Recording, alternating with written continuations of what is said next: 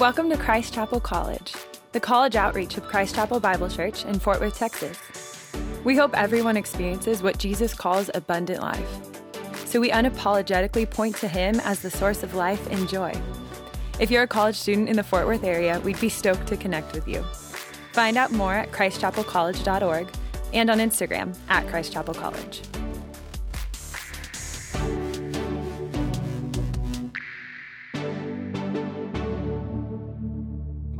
Robert Newberry, and as been said, I work with our young adult staff at the Fort Worth campus, and it's basically anyone post-college to kind of whenever they want to stay there.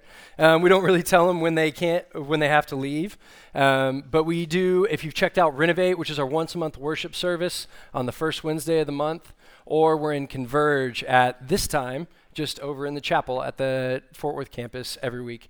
That's where I get to hang out, but I'm really excited to get to be with you here today because I love this book of James, and it specifically has a special place in my heart because I studied it when I was in college, and it was this time where it was this real dynamic shift for me. It was this time where I really was challenged to put my faith into practice. But a little bit about me. I grew up in Austin, Texas, but saw the light and left there and came up here to Fort Worth because I went to TCU and I graduated class of 2015, so go Frogs. We love that. A great football year, so thank y'all for giving us something to watch, and it's been great. I am 30 now, which is really weird to say. It's a little bit of a reality check, but what's been great about that is the Lord has given me a wife for about 2 years now, and she is just the best. She is way smarter than me, way out of my league, and she just pushes me to love Jesus more and more each day. And so I'm super thankful. But that's me. But I'm really excited to be here with you guys because, as I said, like this book played such an instrumental role in my life in college in really forming what I understood to be faith and what it means to live out my faith and really have this be something that is not just something that I talk about, but something that is visible with my actions, and it's this congruent theme through my life that everything follows through this living and active faith. And so just to recap where we were before y'all left for spring break, Nathan walked us through James 2, where James says life-changing faith is lived out publicly, and it is filled with good works that model or reflect the heart of Jesus. And as believers, we are called to this life change. And Nathan really unpacked that for us so well by saying that it's not just about good thoughts and intentions alone. Those aren't enough. But faith with works, or in James's words, just real faith that's alive, is a faith, and it looks like this partnership between intentions and actions. They both have to be there. James says that is the key to real faith. And so now what we get to talk about in James 3 is one of these specific ways where intentions and actions line up in our lives. It's one of the most common ways that we experience interaction with each other, and that is the tongue, and specifically the words that come out of our mouth and the way that they can impact our lives. And when I say words, I don't just mean the physical act of talking. I mean what talking affords us or allows us to have as the opportunity as human beings. Talking allows us the opportunity to connect with friends and family. Talking allows us the opportunity to be seen and known by the people that we love and hope and desire to be close to, because we can say, this is how we feel. And then someone can reciprocate that and say, oh my gosh, I feel that way too. And so through that exchange, you now feel closer and connected to someone, because before you felt alone and isolated because you could have been thinking, oh, I'm the only one who feels this. But by the way that we exchange and share and talk and converse with each other, we get this picture that we're a community and we bond and we grow close together. Just by the way that someone else was able to voice something that we feel without ever having to voice it, we naturally feel that we are no longer alone, that we feel seen, and we feel like we belong because we're not the outcast sitting outside. And so that's a way that our words can build us up. And James knows that words are powerful, that it's a way where we can use our words to uplift, to encourage, to build each other up, to strengthen each other. And that's what we should aim for. And that's what we would hope for at every point. But as we're going to see today, that's not always the case. Because when we talk about words, and if I were to poll this room, I would bet it's a pretty common experience for most, if not all of you, that words at some point in your life have had a negative effect. That words have left you with scars. That words have left you with pain and that words have left you with emotion that to this day, it still brings up really uncomfortable, hurtful feelings because those words were attached to someone that you thought was safe. Those words were attached to someone that you looked to confide in, whether it's a family member, a friend that you were close to, or even a significant other. You looked to this person and then you couldn't actually fathom what was coming out of their mouth because for so long you had looked to them and trusted them and expected them to be a safe place. But then all of a sudden, whether it was just a bad day or something else, something changed. And words now had an experience for you where they wounded you. And James knows this, and he's going to talk about it today because this issue of what our words can do and how we understand what role the tongue plays specifically in our lives as believers is something that James says is core to our ability to be followers of Jesus, to be people who represent Jesus to the world outside of us, because our words are so often one of the things that stick most prevalently with people. And so James is going to unpack what it looks like for us to understand the role that the tongue and words play in our lives and how we need to be on guard and how we need to watch our tongue and our words so that we don't have an opportunity to hurt people or wound people like we have been and like we've seen others be in the past. So that's where we're going today. So if you've got your Bibles with me, open up to James 3, verses 1 through 4. And if you don't have your Bibles, it'll be on the screen for you. And James says this: "Not many of you should become teachers, my brothers, for you know that we who teach will be judged with greater strictness. For we all stumble in many ways. And if anyone does not stumble in what he says, he is a perfect man, able also to bridle his whole body. If we put bits into the mouths of horses so that they obey us, we guide their whole bodies as well. Look at the ships also. Though they are so large and are driven by strong winds, they are guided by a very small rudder, wherever the will of the pilot directs." What this text is saying here, what it's teaching us, is that little things can have a big impact. It's saying that little things can have a big impact. Because you look at the picture of the bit for the horse and the ship, and something so small has an impact over something so large. But a little bit of context here, real quick, is that James in verse 1 is talking about a specific thing that's going on in the New Testament church at the time. He is saying that not everyone ought to seek out being a teacher in the church because they will be held to the higher standard. And that's because there were people who were seeking out to be a teacher at this time because they were doing it for selfish reasons. They were seeking out to be a teacher for their own personal gain. And their motivations could have been any different number of factors. But what they were hoping to do is use the name and recognition of Jesus to build up their own status, because teachers of the gospel were often looked at in a sense of high regard and respect by their churches because they were publicly saying that I will use my life, I will sacrifice my time to teach others about this gospel that I have come to know and love. And if there was persecution going around, they were often the most public figure because they were the ones speaking about Jesus and about our God. And so they would be taking on this role to say, I will face the brunt of it. I will be the one who is singled out because I want people to know our Jesus. They want people to know our God. And so that's the group of teachers that's there. And then in comes this other group that basically says, I see what you're doing, and I like the reward that you're getting from it. So what I'm going to do is I'm going to follow suit, but I'm going to do it just for the purpose of getting what you're getting out of it. And I'm going to try and use this for my own selfish reward. And James writes to basically challenge that, to warn them against that, because that stands directly contradictory to what teachers are called to do in the Bible. Ephesians 4:11 through 13 gives us a good example when it says this.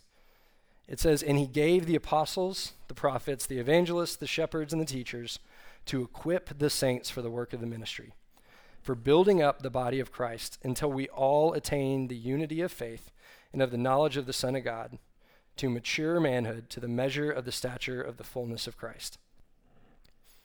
So teachers are meant to be those who give of their lives to build up the body of Christ into unity and the knowledge of the Son of God.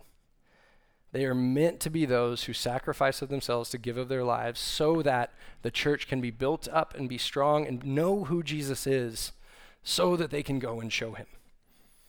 Not this picture that James is writing against here where he sees men who are coming in and saying, okay, I want that, but I'm going to use it for my own gain. I'm going to steal this platform because I want the respect, I want the attention, I want the affection that you're getting, but I just don't want to do it for the same reason you do.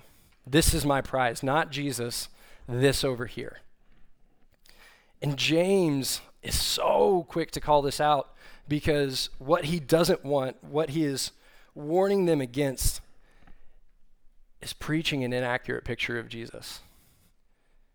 Because even if they say all the right things, even if these men say all the right things, the very fact that they are doing this for their own selfish gain, the very fact that they are trying to use Jesus for their own personal rewards is robbing Jesus of the glory that he should get. And it's giving others an inaccurate picture of who our Savior is. And so James is warning them in this moment, saying you ought not to seek this out because they're held to a higher standard. And he's saying that they need to be careful with what they're doing. Because Matthew 12:36 also says, Jesus says, I would tell you, on the day of judgment, people will give account for every careless word that they speak. So James and Jesus are both warning against the carelessness of words, against pursuing this for the wrong reasons. James doesn't want teachers to give a bad image of Jesus. But what James isn't saying here, just a real quick caveat, is that he's not saying that there's a different standard of salvation for teachers than there is for everyone else. He's not saying that for those of you who teach, there's a different gospel, there's extra steps, there's more things you need to do. That's not what he's saying. He's saying that because we will give an account for the careless words that we say, all of us, that for those who then take on the mantle, the respect, the responsibility of being a teacher, he's saying those words will be put under scrutiny because you're not just talking about yourself, but you're saying with authority, this is who our God is. You're giving a picture to everyone else, this is who our Jesus is. And so when that happens, these men who are seeking it for their own personal gain are not just in the moment doing something for themselves, but they're also hindering other people from seeing a picture of who our God is. And so James is writing to warn them here, basically saying, be careful with what you are dealing with, because you can cause others to stumble because of your carelessness. You can rob others of the ability to see and love the God that we know because of your carelessness, because of the small decision that you made to say, I want this respect, I want this that they've got. You want to take that, but in turn, you can hinder someone from ever hearing the gospel of Jesus Christ because of the way that you model and say his character looks, and then they see a different picture in your life. And so he's saying, be careful. And he's saying, even if you're careful, it's really, really hard not to stumble because verse 2 says, for we all stumble in many ways, and if anyone does not stumble in what he says, he is a perfect man, able to bridle his own body. So he's saying this isn't just the odd thing that you have to look out for. It isn't just the one-off situation where you got to watch out for that one thing, that one night of the year where you're really tired. He's saying, if you're stumbling in any other way, if there is any part of your life that's out of sync with the gospel that you proclaim, chances are your words are too. Your tongue is too. Because that's the hardest one to rein in. If you can rein that in, you can rein in your whole body. And so if your body isn't reined in any one small way, it means that your tongue is not as well. And so for these teachers, James is basically trying to create this picture that it's impossible for you to do this and not hurt people. There's a danger here in what you're doing by wanting to teach because the words that you're saying are connected to the picture of Jesus that people believe. And so he's saying, watch out, be careful. And it all started because these people were pursuing something that they thought was small just for their own benefit. They thought they could talk the talk and do it and that no one would be the wiser, no one would be in trouble because they knew what to say. But James is saying something different. But maybe for you, imitating New Testament teachers isn't your thing. Like that hasn't been your experience so far at TCU. Maybe that's not what you've got going on. Maybe for you, small decisions that spiral out of control look something different. Maybe that was rush week or bid week for you. Maybe that was pledgeship, saying yes to things for the hope and promise of belonging somewhere that you thought you really needed. And in turn, you look back and you don't love what happened there because it got way out of hand. Or maybe it's saying or acting in a certain way to try and gain friends in other ways because you left this environment and then came to college and you felt like you had to create it and make it on your own. And so you started to basically do whatever it takes or say whatever you needed to in order to win favor with the people around you. Or maybe that desire and drive was just something that just opened up a realm of possibilities for you to get in with a crowd that you didn't think you needed to, just because you didn't want to be on the outside looking in. These decisions have weight. They can have a big impact in our life. And that's why James uses these illustrations in verses 3 and 4. That's why he uses the picture of a bit in a horse's mouth. You know, a bit is just something that's about as thick as my finger, maybe a little bit more, and it controls a 1,000 or 2,000 pound animal. I don't know if you've ever been on top of a horse. Like, because I'm from Texas, I think 90% of people assume I grew up riding them. Horses are scary. Like, let's just get that out there. For those of you who are equestrians, like, more power to you. You're some of the bravest people I know. Because sitting on top of a horse is anything but comfortable. You're sitting on something that is massively bigger than you, massively more powerful than you, and the only reason you're saying that it listens to me is because something the size of my finger is telling it what to do. That doesn't make sense to me. I can't explain it, and so I'm not going to feel comfortable on a horse. If that's you, great. More power to you. I love that for you. But that's crazy to me. But that's what James is saying, the power that's in these small decisions that can have a big impact. Just like the bit, a rudder of a ship, something that's so small, maybe 1% to 2% the size of the entire ship, controls the entire direction that it's going. These small decisions, these small things can have such a big impact on our lives. And in the same way, words have that same opportunity, these small words that we think we don't necessarily need to put a lot of thought into. For those of us who are in Christ, those small decisions, those small words can have the same impact that we saw from the New Testament church and what James was warning against. Our words can have that same influence over people and how they see and understand who Jesus is because of the ways that we talk to them, because of how we treat them. Those small decisions can begin to shape an idea of who Jesus is in other people's lives because of the small things that we make. And we know that sometimes, if we're not careful, those can damage and hurt other people. Look back at the text with me in verse 5. And it says this: "So also the tongue is a small member, yet it boasts of great things. How great a forest is set ablaze by such a small fire. In the tongue is a fire, a world of unrighteousness. The tongue is set among our members, staining the whole body, setting on fire the entire course of life, and set on fire by hell. For every kind of beast and bird, of reptile and sea creature, can be tamed and has been tamed by mankind. But no human being can tame the tongue. It is a restless evil, full of deadly poison." What we should take from this is that the tongue cannot be tamed. The tongue cannot be tamed. Even though it is something so small and powerful, James says it can boast of great things, and in doing so, it can cause consequences in our life that we then have to answer for. And time again, we are not able to rein it in. James is saying, even the birds of the air, the creatures of the ground, the fish of the sea, we have learned to tame as humans. We don't even speak the same way. We don't communicate the same way. We don't have the same patterns. We don't understand everything about animals, yet we've figured out some way to say, okay, I can train this animal to do this thing. I can train this animal to farm. I can train this animal to be a pet.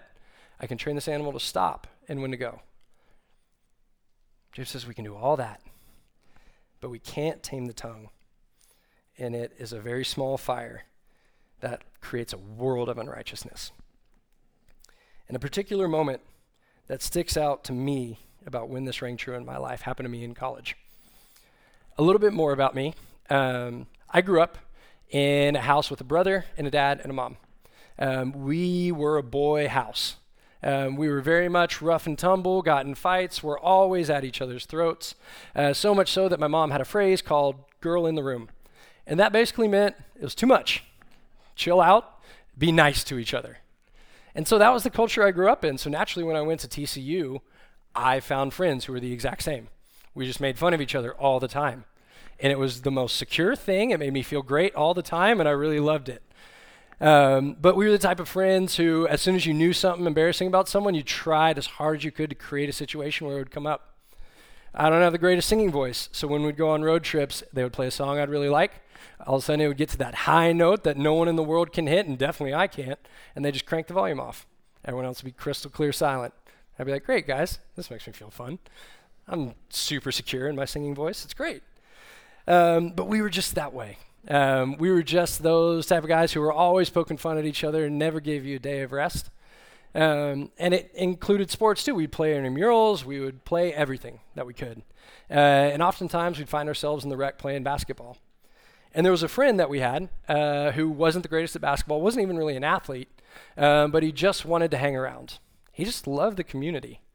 He was a little bit newer to the group, and so he was just wanting to be a part of it. So he'd just show up to anything. He would hang out, and he would just want to be involved. And so he would play basketball, and, we would love that he was there, and he would give all the effort that he could. And, he'd have his good days and his bad days. But there was one day where he was trying really hard. He got all his effort into it, and he was actually playing really well, honestly. Like, he had made a couple threes. It was, good job, man. Like, impressive. And I was not playing great. And so all of a sudden, because our friend group is the way it is, I started getting trash talk from this guy. He's not great at basketball, and it was the most humbling thing in the world. But I was great. I was good. I held it in. I was like, good Christian. I'm not going to, trash talk back. I'm not going to say anything back. It's not who I am. That's not what I should do. And in the back of my mind, I was like, don't worry. I'm going to win in the end anyways. I'm not worried about it. He's not going to keep this up all game. But guess what? He kept it up all game. And all of a sudden, that thing that I thought was playful and fun became less fun to me. It became embarrassing. And then I got angry. And that trash talk that had been in good fun in his part all of a sudden became offensive to me. And so I became offensive back. And I started being mean. So much so that he quit playing basketball that day. He left, and I kept talking to him all the way that he was leaving. And then I went back to playing basketball with my friends because all right, that's done. Now I can go back to what I wanted to do. So I get done playing basketball. I go back to my apartment, and sure enough, he's there waiting for me. And I was wondering, basically saying, okay, what's this going to be? Is he wanting to hash it out, or what's the deal?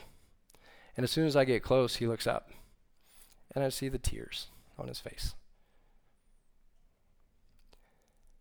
I had robbed him of feeling like he belonged because the first time that he played well, he thought he could join in the trash talk that all of us had done for so long.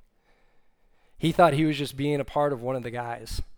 And because I came down so hard on him, he got a message that day that it's not okay. You are not like us. You don't get to be a part of this. And my words caused him to feel like he was never going to be able to be on the inside. My words gave him a picture that he didn't belong in the same place that I felt I did because of how he played, because of how he acted. And I'll be honest, it didn't take much to set me over the edge. It wasn't like he said anything wildly offensive. I just had enough. And so I cut it out. I got even. And I wanted to make sure that the embarrassment for me would stop. And so because I had grown up thinking, oh man, like I know what this is. I know how far I can go. I know I don't need to push it. I've got a handle on it. All of a sudden that came undone in a moment. And a guy who I was dearly excited to be friends with, all of a sudden felt like I thought so much less of him that if he was as good as me at something, that was offensive to me. That is what James means when he says the tongue can set a forest afire. It can cause damage in ways that you don't even understand, because that's the thing about things that can't be tamed. That's the thing about something that we realize isn't under our control fully, because I thought that my tongue was under my control. I thought that this was something I can handle. I've done it before. I know what it is. I've grown up this way. I know what the barriers are. I know what not to say. I've got it. But what this text is saying here is that even if your best intentions, even with your best intentions, untamable means untamable. And so you will not be able to control it 100% of the time. James is basically saying, if you think that this is about your effort, good luck. But there will come a day when either you got strong emotions welling up, or you go to a party in a week.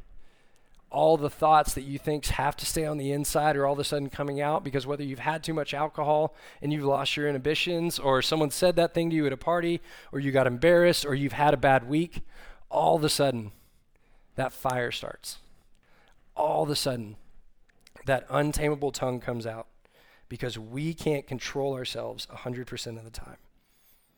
I didn't set out that day thinking that I was going to humiliate my friend. I thought I was going to play basketball. But because I was trusting in myself, because I was believing that I could control something that couldn't be controlled on my own,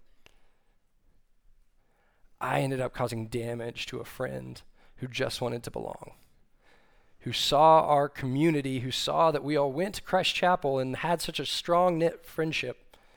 He said, I want to be a part of that. And I said, don't you dare. You don't get to experience this, not in the same way I do. And I think James would call us hypocrites for that. He would say that we are hypocritical as believers when our tongue sets a fire and causes damage. Look with me at James 3, 8 through 10. And it says this: but no human being can tame the tongue. It is a restless evil full of deadly poison. With it we bless our Father, or our Lord and Father, and with it we curse people who are made in the likeness of God. From the same mouth come blessing and cursing. My brothers, these things ought not be so. So maybe you are like me, who picks fights in a basketball game with all my friends. Your call, but cool. And maybe you don't make a friend feel less than in those ways. But maybe for you it's gossip. Maybe you do the people watching thing, which, by the way, I love people watching. It's incredible. I go to the airport a little bit early because it's the best. You should try it. It's the most free you will ever feel, because you can't go anywhere, you can't do anything, you just get to watch. It's incredible. But then we take people watching a step too far, and then we go to our friend and say, oh my gosh, can you believe he did that? Or can you believe she did that? And so then we start to create this inner circle and always poke fun at people outside of us and always make them feel like outcasts. Or maybe for you it's not gossip, but it's social media. Maybe you look at things that people post and form judgments in your head that you share with your friends. Or maybe you're the keyboard warrior who's really bold to defend your causes and defend what you're passionate about online. And in doing so, you're pretty brutal to some people who have differing opinions than you, because you can't see their humanity in that. Or maybe it's just that you have a different vocabulary around your church crowd than you do when you go back home.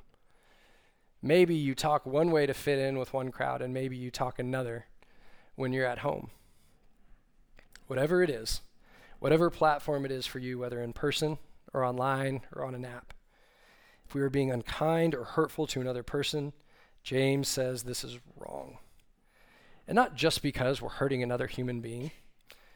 It's not just because we're being mean and that's wrong.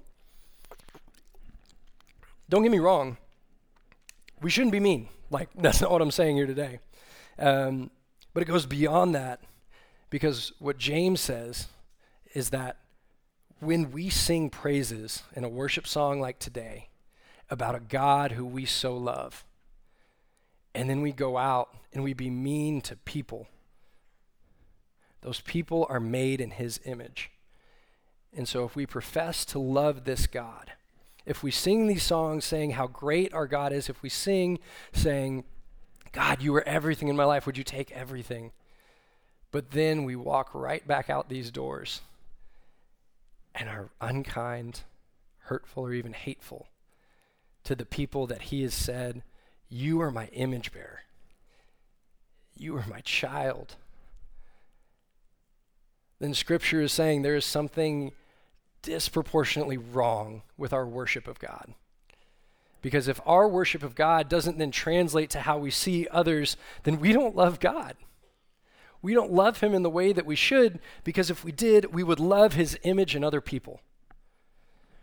We would love our neighbor the way that we should because we see the image bearing of God in them. We would see that picture of our Jesus in other people, and we would want to be gracious. We would want to be kind and generous to them. But we don't. We get lost in our own selfishness. We get trapped in our own ways. And we end up wounding the people who our God has sent his son Jesus to die to save. We cannot say that we have a love for God when we continue to hate his people. John puts it this way in 1 John 4:20. He says this, if anyone says, I love God, and hates his brother, he is a liar. For he who does not love his brother whom he has seen cannot love God whom he has not seen. Our love for people must originate in our love for God, and our love for God is not complete until it changes the way that we love others. That's a lot. And I know that we talked about small decisions have big impact. We cannot tame the tongue, and we are hypocritical. And those are all good things to put into practice. But what I don't want you to hear from this sermon today is that this is about your performance. What I don't want you to hear is that, okay, now I know the rules. Now I know the things that I need to. Now I know what it takes to be a good Christian, to wear the mask, to play on the team. Now I know how to play. Great, I got my role. I'm going to go. This isn't about your performance. This isn't about something that we just need to grow in self-discipline to be able to achieve. The tongue is untamable. No human being has ever been able to tame the tongue. And so if this were something about our own ability, that wouldn't be true. But all we've done with our own ability is created fire and chaos and destruction, wound others, and at the very best, maybe we have been somewhat kind to people. It's not about our performance. Because I think James is saying that we have a source problem. I think James is saying that we have something wrong with the source from where the words come, because if we didn't, then somehow, some way we would be able to tame the tongue. But since we can't, that means that the thing that is where the words are originating is broken. There's something wrong with it. Look with me in James 3:11 through 12. It says, does a spring pour forth from the same opening both fresh and salt water? Can a fig tree, my brothers, bear olives, or a grapevine produce figs? Neither can a salt pond yield fresh water. When we are hypocrites, when our tongue sets fire to our friends, our family, relationships, or just people that we've met, what it's showing is that there is something wrong with the source inside of us. What it's showing is that there is something that has broken and has changed, and we need a fix to get a new source. We need something to change because what's coming out isn't great. Luke 6:45 says this, for out of the abundance of the heart, the mouth speaks. And so when we say, oh, there are things in my life that are going on, there are words that I've said, there are things that are going wrong, Luke is saying this is because of an overflow of your heart. This is because there's something wrong inside of you that needs to be fixed. Because it's not about just a bad day. It's not about just something that went wrong and you're off your game. You've had a rough day. Someone was mean to you. A boss yelled at you. That's not it. That would be like saying, like, think for a moment. If I have an orange, right? Like just normal, standard orange, not organic or whatever, just the one you get at Kroger. And I were to take it and I were to peel it. And then I were to take it right here in front of you and I were to squeeze it. And orange juice came out. That would be like me saying, if we were to say my bad words that came out of my mouth, the things that my tongue has done are only because of external circumstances, that would be like me saying that when I squeeze this orange, the only reason orange juice is there is because I squeezed it. It would be like me saying the only reason that orange juice is here present is because I applied the pressure. That's the only reason that I say hateful things. That's the only reason, is because there's outside pressure pushing me down. There's outside pressure that is forcing this out of me. It's not my fault. But clearly you'd look at that and say, that's not true. The orange juice has been there the whole time. You just forced it out.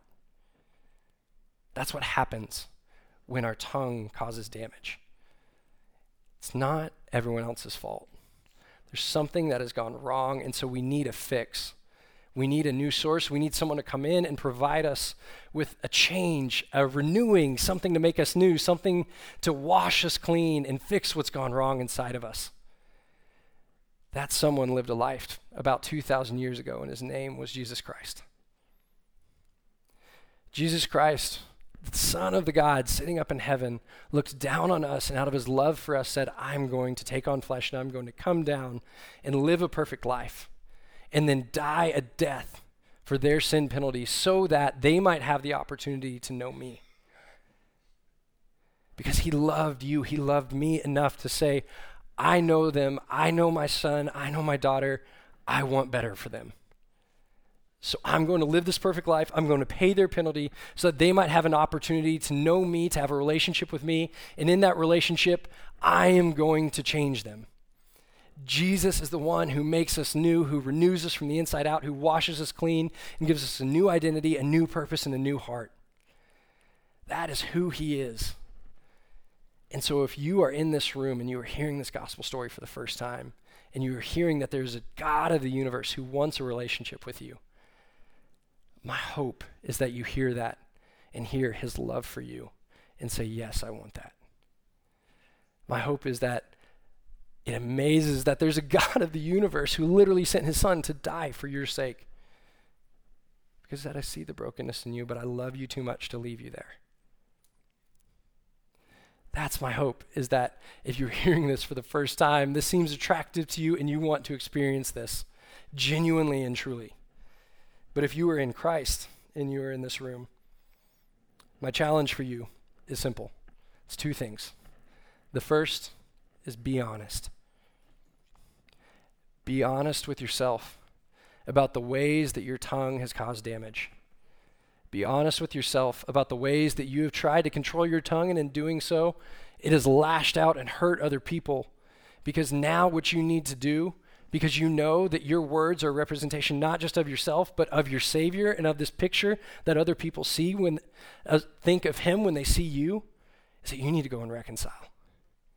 You need to go to apologize and ask for their forgiveness. Because it's not about you and them. It is about their opportunity to meet and see Jesus as a good thing. Because if we have tarnished that example, if I have ruined that example with my friend playing basketball in a way where he can't trust in Jesus anymore, I need to go and do everything I can to make that right. I need to go and lay down my life and say, I'm sorry, would you forgive me?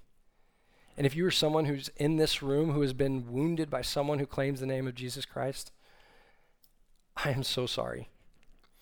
I'm sorry for the pain that you've been put through. I am sorry for the way that we have failed you, that we have been hypocrites, that you have looked at and say, you don't match up with what you say your God is. You're right. I'm sorry. My ask is that even though we don't deserve it, is that you would give Jesus another chance.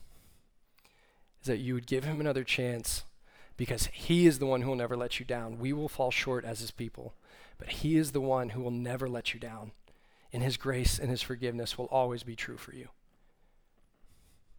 So the first one, my challenge for you in Christ, is to be honest. And then second, fix your eyes on Jesus daily. Fix your eyes on Jesus daily so that you can know that source. You can trust in that source and that he can work in you to renew what has gone wrong, so that when you step out in this world, you don't just go back out and do the same thing, trying really hard this time.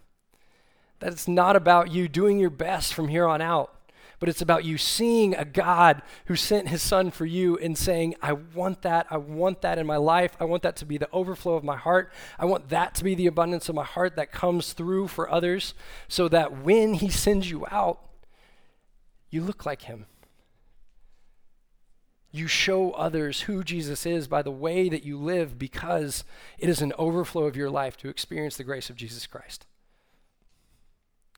So that when you interact with people, the tongue doesn't cause damage. Your words don't give people an improper picture of Jesus.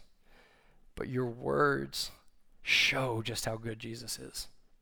Your life lives that way. That's my hope for you. Let's pray. Father, we love you. God, we are so thankful for your word and what it does in our lives. God, we love you for the fact that you don't just take us where we are and say, it's okay, stay there. God, you know the abundance of life that is waiting for us when we trust in you. And so, God, you'd call us to it. You give us a picture of what it looks like to run headfirst after you. And you say, this is good, this is pleasing. Would you do it? And so my hope for us here in this room is that we would do business in our own hearts.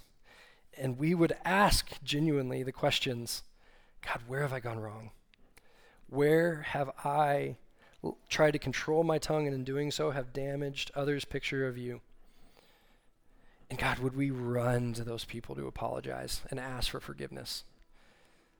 God, would we move towards them? And for those of us in this room who are still dealing with the scars from words that we've heard in our own life, God, would we not try and heal those on our own? Would we not try and keep those to ourselves? But God, would we turn them over to you? God, would we give them to you because you have shown yourself that you are good enough to handle the sin punishment of our life? So God, would we trust you with our vulnerabilities? Would we trust you with our pains? Because you've taken the brokenness, you've taken the struggle, you've taken our punishment. God, and you've done immeasurably good to us. So God, would we surrender to you the small things, our tongue, our actions, the very source of our life? Would it be you that fills us up and makes us new each day? We love you. It's in Jesus' name I pray. Amen.